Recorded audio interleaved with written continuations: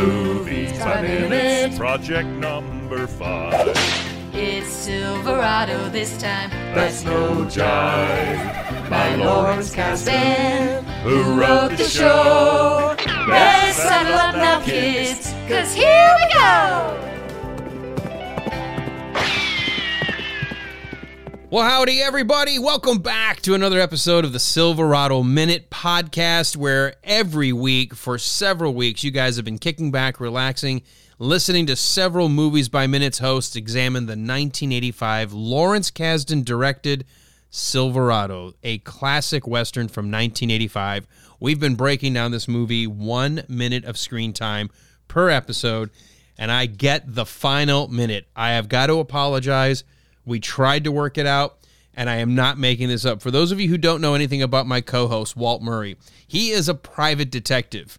Yes, like the TV shows kind of private detective, only it's nothing like the TV shows. I got a message from him today. He said, I know you're not going to believe me, but we have got so many clients that have come in the last few weeks. I'm going to have to go on surveillance. We have a client, we think we know where they are, but we've got to get it on video, and we are just too thin, and so I have to get out there and actually do some grunt work.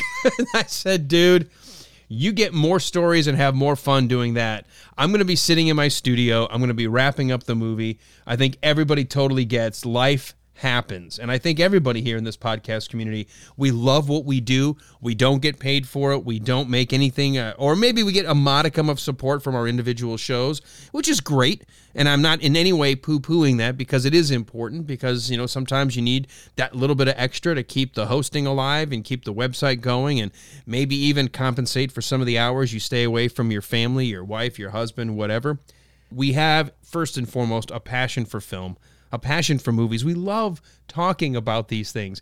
And what I like about this format is it gives us a chance to slow a movie down that we truly love and really analyze it, really look at it from a perspective of how many pieces go together to make one piece of magic happen. So I am with you by myself today as we wrap up. Now, we do go movies by minutes. This minute is a little bit longer because of the credits. It doesn't make sense to break out a couple of minutes of credits. We've talked about so many of the people from the beginning. So many folks along the way have talked about these actors, about background performers. Some people have talked about set designers and decorators, directors, writers, the composer, and all of the other elements of the movie. So let's break down this final minute and then spend some time chatting about Silverado as a wrap-up. And it is my pleasure, and I say thank you again to the Grand Poobah, Jim O'Kane, from Stately Kane Manor, who put together this concept of a smorgasbord of movies by minutes podcasters to break down a collaborative project. This is the 5th one he's helped coordinate, the 3rd of which I've been involved with, and just so enjoy getting a chance to sample all of the different folks out there with their podcasts, getting a sense of their voices, how they approach the subject matter. I want to do a quick shout out. I know I had a list at the beginning of the week, and then I found out the list has been tweaked a little bit over the last couple of months as the show has evolved. So I went by the initial email, and I think I made a point of telling everybody I did not want to listen to a single minute of anybody else. I wanted to wait until everything that I had to record was done and in the books, so that way I would come at this fresh.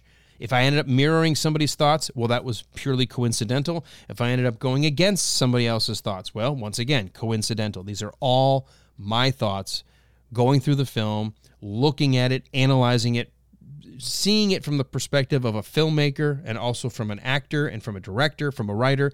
In my background, I have all three. I'm a writer, actor, director. And so I really love trying to, it's almost like my version of film school, to go through these and try to determine, well, how did they set this up? How did they make this happen? Why does this work? I've seen a similar shot in other movies where that movie's not good. Why is this one good? So because of that, I wasn't aware that some of the names had changed along the way. So let me give you the most updated breakdown of everyone who came before me. I know it's at the beginning. I don't want to bore anybody. We'll move along in the minute.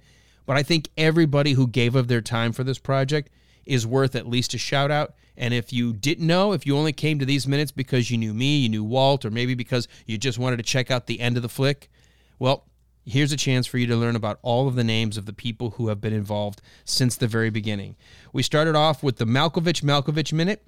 We also had the Minutia X Minute, folks, followed by Brett Stillo and Josh Horowitz. The Marine Corps Movie Minute, the Devil Dogs of Marine Corps Movie Minute. We had the Minute Impossible, folks, some great guys talking about the Tom Cruise franchise there. The Deep Blue Sea Minute podcast. We have David Smith, who's been involved with several of our episodes, and we have had a chance to guest on some of his shows. The Indiana Jones Minute, Jones! The triumvirate of those three, always a lot of fun. Edge of Tomorrow Minute. Brian Lockhart took some additional time. He's with the Marine Corps Movie Minute, but he did some time as well as Sean and Brian German. We had the Bull Durham Minute, and a little shout out to Kevin Costner on that one. Jim O'Kane has done the Rocketeer and Apollo 13 Minutes, and so he was involved in part of this ensemble project. Movie Rob Minute, my buddy from Israel, who's already given me a couple of shout outs since the episodes went live. Thanks, Movie Rob. Alice Lauren, Real Jaws Minute, The MASH Minute, also Watchmen Minute, 2-Minute Terminator, Dean O'Carroll, Mark Campbell and Jason Allman, Dave Pallas and Tabitha Carlisle, and then we wrap up with me, Alan Sanders, part of a duo, a co-host team for The Wilder Ride. So let's get into the minute. When we last left, the goodbyes were continuing on. We last had Augie, JT, and Kate sitting in the wagon. They were just sitting there. We had Jake on his horse on the one side, and we had Emmett facing them. And he basically said, "Take care of your folks." And he said, "I will." And that's where we last left. We had a sense that Scott Glenn was now going to turn his horse around, and that maybe they were all going to ride off together. As they begin to trot away, the music is still low and slow, almost serene to help match the background. And as they trot away, the camera slowly turns to follow them, and suddenly Jake over his shoulder leans back. They're still riding, and he yells, which is how we've ended every episode with, "We'll be back!"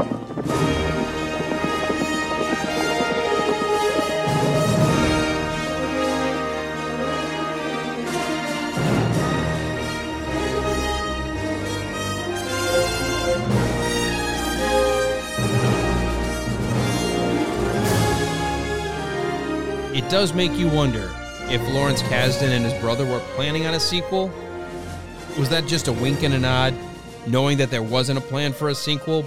The box office receipts weren't fantastic for this movie. I mean, I think I discussed at the beginning, I know others have along the way, that Westerns weren't exactly in vogue in 1985. I mean, the Westerns just come and go, and they're still that way. There's not many Westerns that, it's not the genre that dominates the screen. According to the numbers at Box Office Mojo, the film grossed $32 million domestic. Now, that was on a $23 million budget, so it did technically make back the cost of the budget. But for folks who are in the filmmaking world, there's sort of a rule of thumb, especially with bigger movies. This isn't the formula for every film, but certainly your blockbusters. The rule of thumb has always been, whatever the budget was to make the movie, you could almost always double that, and that's what the studio spends on marketing, promotion, distribution, from magazine ads to billboards to, especially when you think about international distribution, changing the language, changing the posters, you can almost always double the budget. So if it was a $23 million budget for Silverado, and they did that sort of one-to-one comparison for the PR and marketing for the film, you're looking at about $46 million. So if you've spent a sum total of $46 million, maybe we'll round it down just because at that time, maybe it was about more like $45 million. You grossed $32 million. You didn't exactly cover all of the cost. You covered your budget to make the movie, but you may not have made any money back. And unfortunately, that often is what's going to determine whether or not you get a sequel. Sometimes you're allowed. The studio will take a risk on a director, a talented script where they feel like something just didn't click with the audience, but maybe we could do a sequel. Sometimes it just goes the way of the dodo. And sometimes a movie like this, thanks to VHS, and I mean, here we are, not quite 40 years, about 37 years later as of the time we're recording this, looking back at a film from the mid-'80s, Obviously, it's had legs. Obviously, it's grown a following and a fan base. People are still discovering this movie for the first time. Projects like this bring people to those movies for the first time. So who knows? I've got an interesting bit of information that I just dug up about Silverado to wrap up. But before we do that, because as you hear him yell, "We'll be back," they start the ride, and I was hoping it would be Into the Sunset, but it's not exactly. It's one of those tropes that shifts on the edge. You get the sense that they are, in fact, riding toward a little bit of where the two ridges are kind of coming together to form a kind of a dip in the horizon. Then you've got mountains with some snow in the background. I mean, New Mexico is beautiful. This was filmed entirely on location in New Mexico. I'm sure other people have covered that. And it is gorgeous. And so it's not necessarily Into the Sunset, but we have to remember, for whatever reason, Lawrence Kasdan and crew decided to film in the winter. It took about 96 filming days to lock this movie down. So the last, from about second 6 or 7, when he's yelling, "We'll be back," and then he turns around by the time we get to about second 9, they are just riding off, and the score kicks in, and the credits start to roll, and it's one of those things where the movie is still rolling in the background with the credits on top. Now, I do want to talk just a moment about how I enjoy the credits, and I think when I rewatched the credits, it helped inform me to my concerns as a kid, and then I mentioned in the beginning of the week how it all kind of comes together in my mind now, that these guys wanted to capture as many tropes of the Western, as many different kind of story threads and lines, and try to do an homage to them. Sort of a Western that's aware of the Westerns that have come before it. And so what I like is as the credits are rolling, we initially get our 4 main lead characters. We get Peyton, Emmett, Jake, and Mal, played by Kevin Kline, Scott Glenn, Kevin Costner, Danny Glover. But then the credits roll in location order. And I think that's an interesting choice to remind us that this story evolved over multiple locations, as though the credits themselves are traveling on their way to Silverado, just like our characters did over the last 2 hours and 13 minutes. You start off with the cavalry outpost, then you go to the town of Turley. We then get the wagon train. We get the folks who are looking for that new land, that place to call their own. We get the Box Canyon Outlaws, where they have that little raid to try to get the money back for the folks who are on the wagon train. And then we eventually spill into Silverado. So we do get the credits broken down by those locations. Then we get the teams of people. We get McKendrick's men broken down, followed by the stunt coordinator, stunt personnel, and it rolls on from there. If you want to watch all the credits, please do. The music is great. The score is great. I didn't get a chance to talk about the music at all during the course of this production. I found myself striking the balance between it sounds like something maybe written for television, and then suddenly it has a pseudo John Williams-esque sound from like Raiders of the Lost Ark. Maybe the use of the horns, the heroic sounds, the fact that we do have the heroic Silverado theme for when the guys are together, and a deconstruction of the same theme as they go their separate ways. And then there's another sort of familiar theme when it has to do with the wagon train, or the sense of family, or the familiar, the sense of the pastoral, the prairie you get. So these 2 different themes that are constantly reused throughout the film. I knew it wasn't John Williams, but at the same time, I felt like there was a call out or a shout out from Bruce Broughton, who was the composer. And actually, he earned an Academy Award nomination for this film. Didn't win. The 2 Academy nominations that Silverado did get was for Best Sound and for Best Score. And the sounds for the 1985 were incredible. All the guns had unique sounds to their guns. The horses, the sound of the elements, the cattle stampede, everything that happened in this film, the crossing of the wagons across the river, fording these rivers, trying to get to the other side, as many of the early settlers on the Oregon Trail would have had to do. The sound design was really, really good, and the music was good. I think in some ways, because it is a mid-'80s movie, sometimes there's a little too much music. I think I'm in that point in my movie watching where I think it's okay to have some quiet. It's okay to not necessarily have heroic trumpets every time one of our characters gets on a horse and starts to ride. but at the same time, it wasn't distracting. It didn't pull me out of the movie. Some movies I've noticed when I go back and look at an older movie, I'm like, okay, stop with all the synth pop. Stop with all of the saxophone or the guitar. Let it breathe. Let's have some room. And I think maybe the reason that's okay is because Lawrence Kasdan directs this film where actors do have a chance to pause. They do say a lot with just their facial expression. There is time for it to breathe, and I think that works. And so not a negative. I think it's just a product of its day in the mid-'80s to have a lot more music, or at least more of the theme over and over and over. And I think that's why it felt almost like it could have been a television kind of made-for-TV soundtrack or score, but it does work on the big screen. And I do like the music. It is very heroic. It has that Western feel. So I did want to do a shout-out to Bruce Broughton, and in fact, give you some music as we are heading to the end here. I'll definitely do that as we sign off. I want you to hear some of that besides the piece of where you hear Jake and Emmett riding off and screaming back over the shoulder that they'll be back. I did find this interesting, that this entire town of Silverado, or at least the set, including all the other set pieces around it that they could use by hiding and creatively shooting, were really built. They were really built. There was a true town, and it's been used in a number of films. I think between television and films, it's been used a lot. Some of the big ones would be Young Guns, Wyatt Earp, Last Man Standing, Wild Wild West, ironically Kevin Kline in that. It was built with 40 buildings. It was 25 miles just outside of Santa Fe, New Mexico.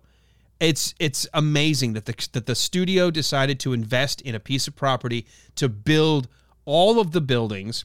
Now, a lot of them are just frames and just the basics, but a lot of the set pieces were built with cutouts and carve-outs so you could pull walls, you could film things in a different way, you could create almost mini sound stages to try to prevent some of the outside noise from coming in for some of your inside shots.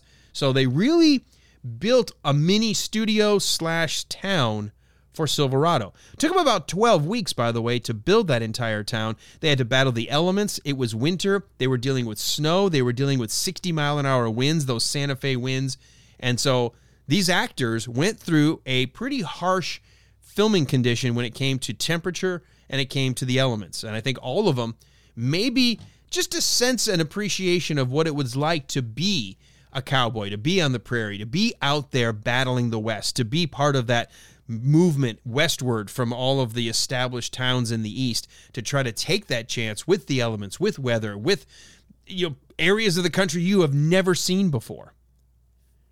One of the things I discovered about Scott Glenn, who I said just embodies this character, the cowboy, the rider on the plains so well, I had no idea he didn't really have a concept of how to ride a horse when he started. They brought the cast was brought out and trained for weeks ahead of time of shooting with a true livestock coordinator. Same person who was responsible for over 500 cattle that were used in the movie, including the stampede, 100 horses and other animals for depending where they were, like chickens and pigs and other kind of farm animals. The guy, the main character, the main coordinator, Corky Randall, he and his team spent an additional 4 weeks doing nothing but working with the cast on the art of horseback riding and how to make the film look as authentic as possible. And Scott Glenn, I think, had I not known that, I would have never known. He looked like, and he just carries himself like somebody who of course he grew up, he had to have grown up around horses. Nope. He learned how to ride thanks to this movie. Now, one of the things I also discovered, because it was really bugging me, it was bothering me, this unexplained love triangle that I just can't put my finger on when I'm only looking at this film. So I decided to spend a few days digesting that before knocking out this final episode. And I did what I think any good researcher or curious individual is. I decided to look for things like the script, or at least a final shooting script. We always know that it's never exact. Things happen. Directors change their minds. Actors improv lines. Things are written and rewritten from the blessed final script that the studio signs off on. But one of the things I discovered is there was about 20 or 30 minutes worth of outtakes. The film in its first cut was about 2 hours and 51 minutes long. And unfortunately for Rosanna Arquette, the decision when they started to cut the film together was this subplot, this love triangle just seemed to slow the movie down. It seemed to muddy the movie down. It felt out of place. And so that's where a big chunk of the outtakes come from. They took Rosanna's story completely down to the bare bones. In fact, one of the scenes I just found out that ended up on the cutting room floor did in fact become a much bigger implication of this romantic relationship between Hannah and Peyton. Now, we know that, we sense that. It just feels so weird because so much has been stripped out of that subplot. It just feels like that's the weak story. And I do think if you were to go ask Lawrence Kasdan or his brother who worked on the script together, I get the feeling that they would tell you that that was probably the hardest thing to do, to cut it down like that, because by filming her, and I know how it feels. I've been involved in a film where I was involved in several days of shooting and the director decided, the test audience didn't like this ending. We're going to shoot a completely different ending. And that was the one place where I was. And so I didn't make it in the film. And so I get it. Rosanna Arquette, I'm sure, it's great to get paid. It's great to work with everybody, but let's face it. You have a little bit of ego as an actor. You want to see yourself on screen. And I have a feeling that the Kasdan brothers would have said, we probably should have taken one more pass at the script and recognized it's a little too thick. We have a little too much here that we could probably cut. The easiest, cheapest cuts of any film are on paper. When you have the script in hand, if you can look at it and you start calculating shooting days and time and effort and all the stuff that goes into it, you say to yourself, do we really need it? Does it advance the story? Does it help the story? Do we already have elements somewhere else? Are we copying something somewhere else? How do we keep it moving? I bet if you were to get the Kasdans together, they would probably, maybe not on the record, but maybe wink and a nod, say to you, we probably should have thought that character through a little bit more. It's a bit of a disservice to Rosanna Arquette. She gets high credits, considering she's not in the movie all that much. One of the things that I knew, because I'm a big Monty Python fan, I became a Monty Python fan when I was a lot younger. I had no idea what I was watching, and then I had a chance. One of my first jobs, I worked for a guy who just eat, slept, and breathed anything to do with the Monty Python crew, the actors. He would introduce me to that sense of British humor, and I still to this day gravitate so much to that style of humor, that British style of comedy. Did you know that it was intentional when John Cleese, when he first shows up on screen as Sheriff Langston, and he's, "What's all this then?" If you are even remotely familiar with any of the Monty Python sketches, that was almost always when Cleese would play one of the bobbies, one of the English police officers showing up on a scene, whatever the sketch, whatever the skit, he would show, "What's all this then?" And so I crack up every time he does it because it's not over the top. It's not like how he does it for Flying Circus, but if you're aware of that line, it's so funny. It's so funny to me, like, a little Easter egg for folks who maybe in 1985 still didn't know who the Monty Pythons were, who the Flying Circus guys were. And so I love it. I love that.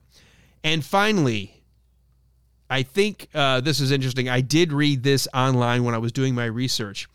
The line we are just now talking about, the last line that just went by, "We'll be back," shouted by Kevin Costner's Jake as he and Emmett are riding off.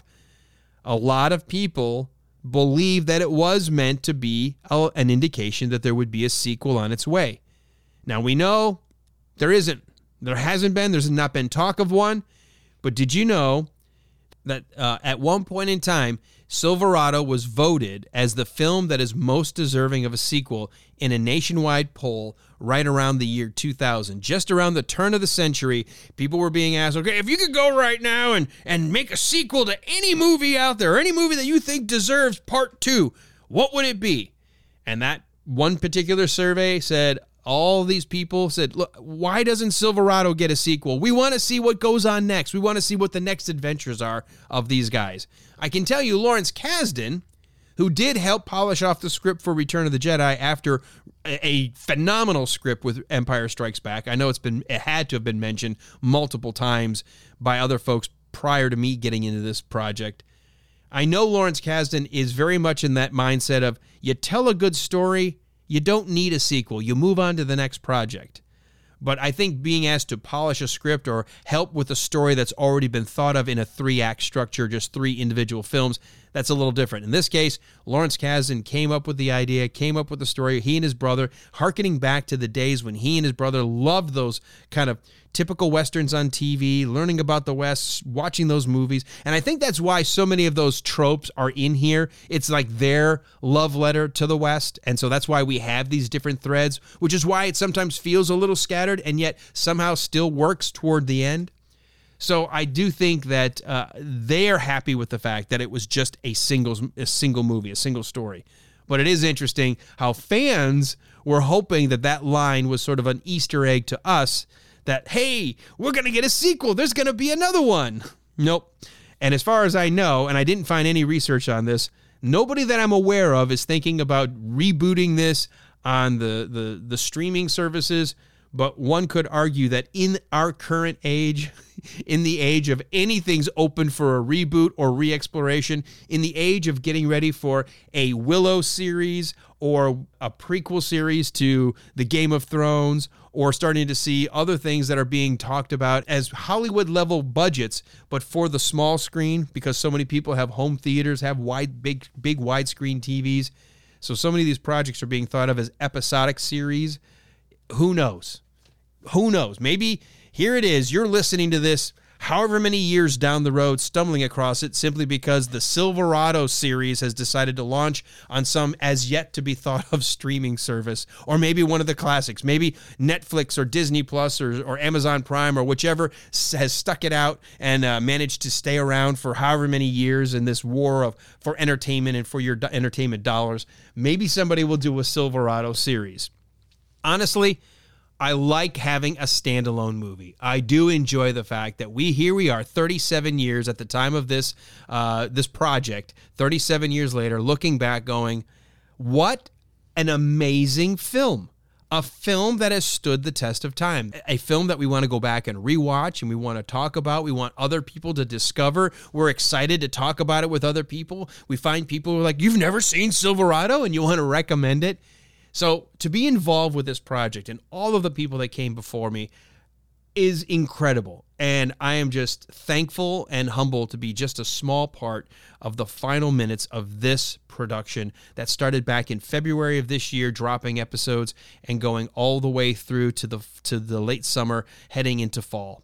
It's kind of nice that here we are. We know that these guys filmed in the winter, in the cold, and we're closing out summer. It's still hot in much of the country, but we are starting to move into those. The days are getting shorter, which means the nights are getting longer. The cold is coming. Fall is my favorite time of year, ironically, followed by winter, then spring. Summer is my least favorite because I just get sick of the heat after a certain amount of time. Maybe it's because I live in the Southeast. I have had a blast. I've had an absolute blast with each and every one of you who took time to listen. I don't know that I've gotten everything right. I'm sure I didn't get everything wrong. I'm sure that, like everything else, the truth somewhere is in between. If in any way you find that you were interested about this movie because of these minutes or any minutes, let us know. Reach out to us. I know almost everybody in this kind of podcast world, we love engaging with our listeners, love engaging with people, regardless of when you discover this particular episode. It could be years from now. It's always a joy when somebody stumbles across something like this because the content kind of is evergreen. You know, I try very hard when I'm talking about movies to not necessarily laden them with a bunch of current events of the day because it's not germane to the discussion. I want to keep it moving. I want to keep it about what we're seeing on the screen, what I'm observing, what I think it means, and what I noticed, what maybe you didn't notice, or maybe you did.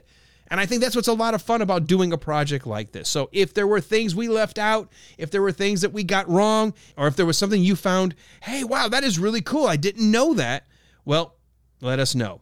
One final thing before we drop off. I know I mentioned this in the first episode, but I wanted to look it up because I said so many Westerns, one of the main tropes is this high noon draw in the streets, two guys facing off mano a mano. One's going to walk away, one's going to be dead. It's such a Hollywood thing. In the Old West, I knew there was really only one true gunfight that had been documented that has now been turned into this trope for every Hollywood TV show, movie, even loosely based Westerns like Mandalorian or others where it's a Western in space. There was only one reported duel, very much like what happened here in Silverado, and that involved two people. One, a name that most people have heard of, even if they don't know anything about Western history, and that was Wild Bill Hickok. And it was a duel between Wild Bill Hickok and Davis Tutt. And it was over a charge of gambling, go figure, arguing over who's cheated who. In this case, Wild Bill was gambling with Davis Tutt and thought he had the better hand toward a long gambling stretch. Decided, he goes, you know what? I don't have any more money, but I got my pocket watch. I'm going to bet my pocket watch. And Davis Tutt said, sure, go ahead, let's do it. Hickok lost. Now, Hickok was upset about that, but he didn't start anything at that point. He said, you know what? I love that watch. I'm going to get myself some money. I'll see you, and I want to give you the money, and then that way I can get my watch back. And so he did. He went and got the money to try to pay off his gambling debt to Davis Tutt. Unfortunately for Hickok, Tutt decided, no, I got Wild Bill's watch. I beat him in cards. I'm going to be able to show this to my buddies. Wild Bill's like, no, I've got your money. I want my watch back. And he goes, well, if you want your watch back, you're going to have to take it off of my cold, dead body. So that's what happened. Hickok says, all right, I'll see you in a bit. Later comes out. One guy comes out of one building, and he realizes here's Wild Bill coming out of another building, and they're squaring off in the center of the street, and they decide to draw.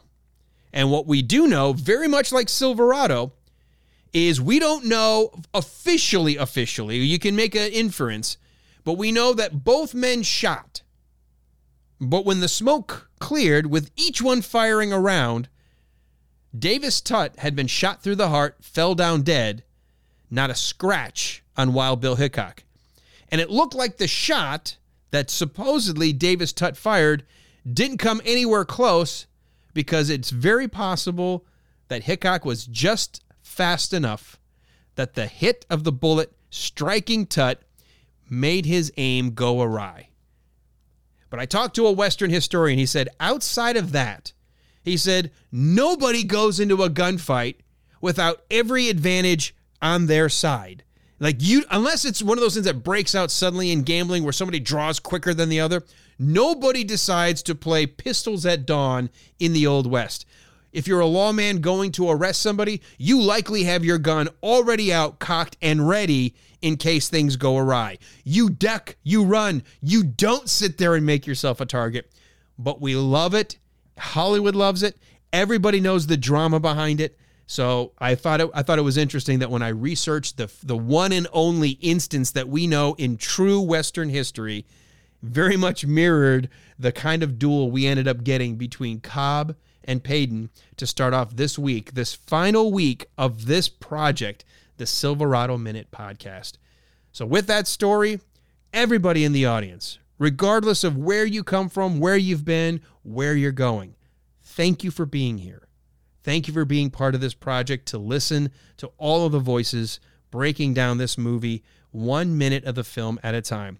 What I would strongly encourage you to do is, if you like this in any way, you found it just interesting enough to go, hey, there are people out there who love movies so much that they're willing to break them down and talk about them. Everyone, there is no roadmap on how to do it right or wrong. Everyone's got their unique taste and flavor and delivery. Some you may like, some you may not, but there are hundreds and hundreds of Movies by Minutes projects that you can go out there and check out. And I would certainly encourage you to check out all of them from all of the different talented teams that put out Movies by Minutes. You just visit moviesbyminutes.com. It's plural, moviesbyminutes.com. And always keep checking back for more shows added to that ever-growing list. You can also, of course, get the Silverado podcast on Apple Podcasts, Spotify, and Google Play, or visit the website, silveradominute.com. You can also engage with any of these folks on social media. There is a special group. It's called the Midnight Star, the Silverado Minute Listeners Saloon. Find it on Facebook. You just do a search for that under a group. You'll find it and then like it, and then you'll be able to browse it. You can go to each episode. You can add a comment, and then hopefully those individuals, plus Jim O'Kane, who's the coordinator of this, will be able to respond to you. And you can find us on Twitter at SilveradoMXM from Movies by Minutes. Folks, if you want to learn more about me and Walt Murray from The Wilder Ride, it's so simple. It's The Wilder Ride everywhere, including any podcatchers out there. We're on Facebook, Twitter, Instagram, all under The Wilder Ride for Gene Wilder. And you can go to thewilderride.com. I always know how to open a show. It's always a little strange closing a show. I don't know if I've said enough. I don't know if I've covered enough. I always feel like I just want to hang out just for a little bit more. I don't want it to end. I want to write another scene or figure out another reason to keep us here, to keep shooting. But you know what? The movie is done. The credits have finished. The lights have come up in the house. That doesn't mean we don't get to watch the movie again. You can at any point put that film in. You can stream it, find it, maybe you own it. That's the beauty of movies. And I think it's one of those things that does connect so many of us as human beings. Regardless of anything else in our lives, where we've come from, our certain beliefs on certain subjects, we can sometimes, it's kind of like sports, it's music, movies is the same way, entertainment. You throw all of that outside baggage away for just that moment in time, and you get lost in the story, the characters, what's happening, the narrative, and you get a chance to maybe even vicariously pretend you're somebody else for just a minute. Maybe 1 minute at a time. Take care, everybody. Enjoy whatever trails you happen to be on. One of the favorite cowboy sayings is happy trails. I'm going to wish you all a speedy ride, good weather, happy trails, wherever you might be going. Until next time, folks, take care.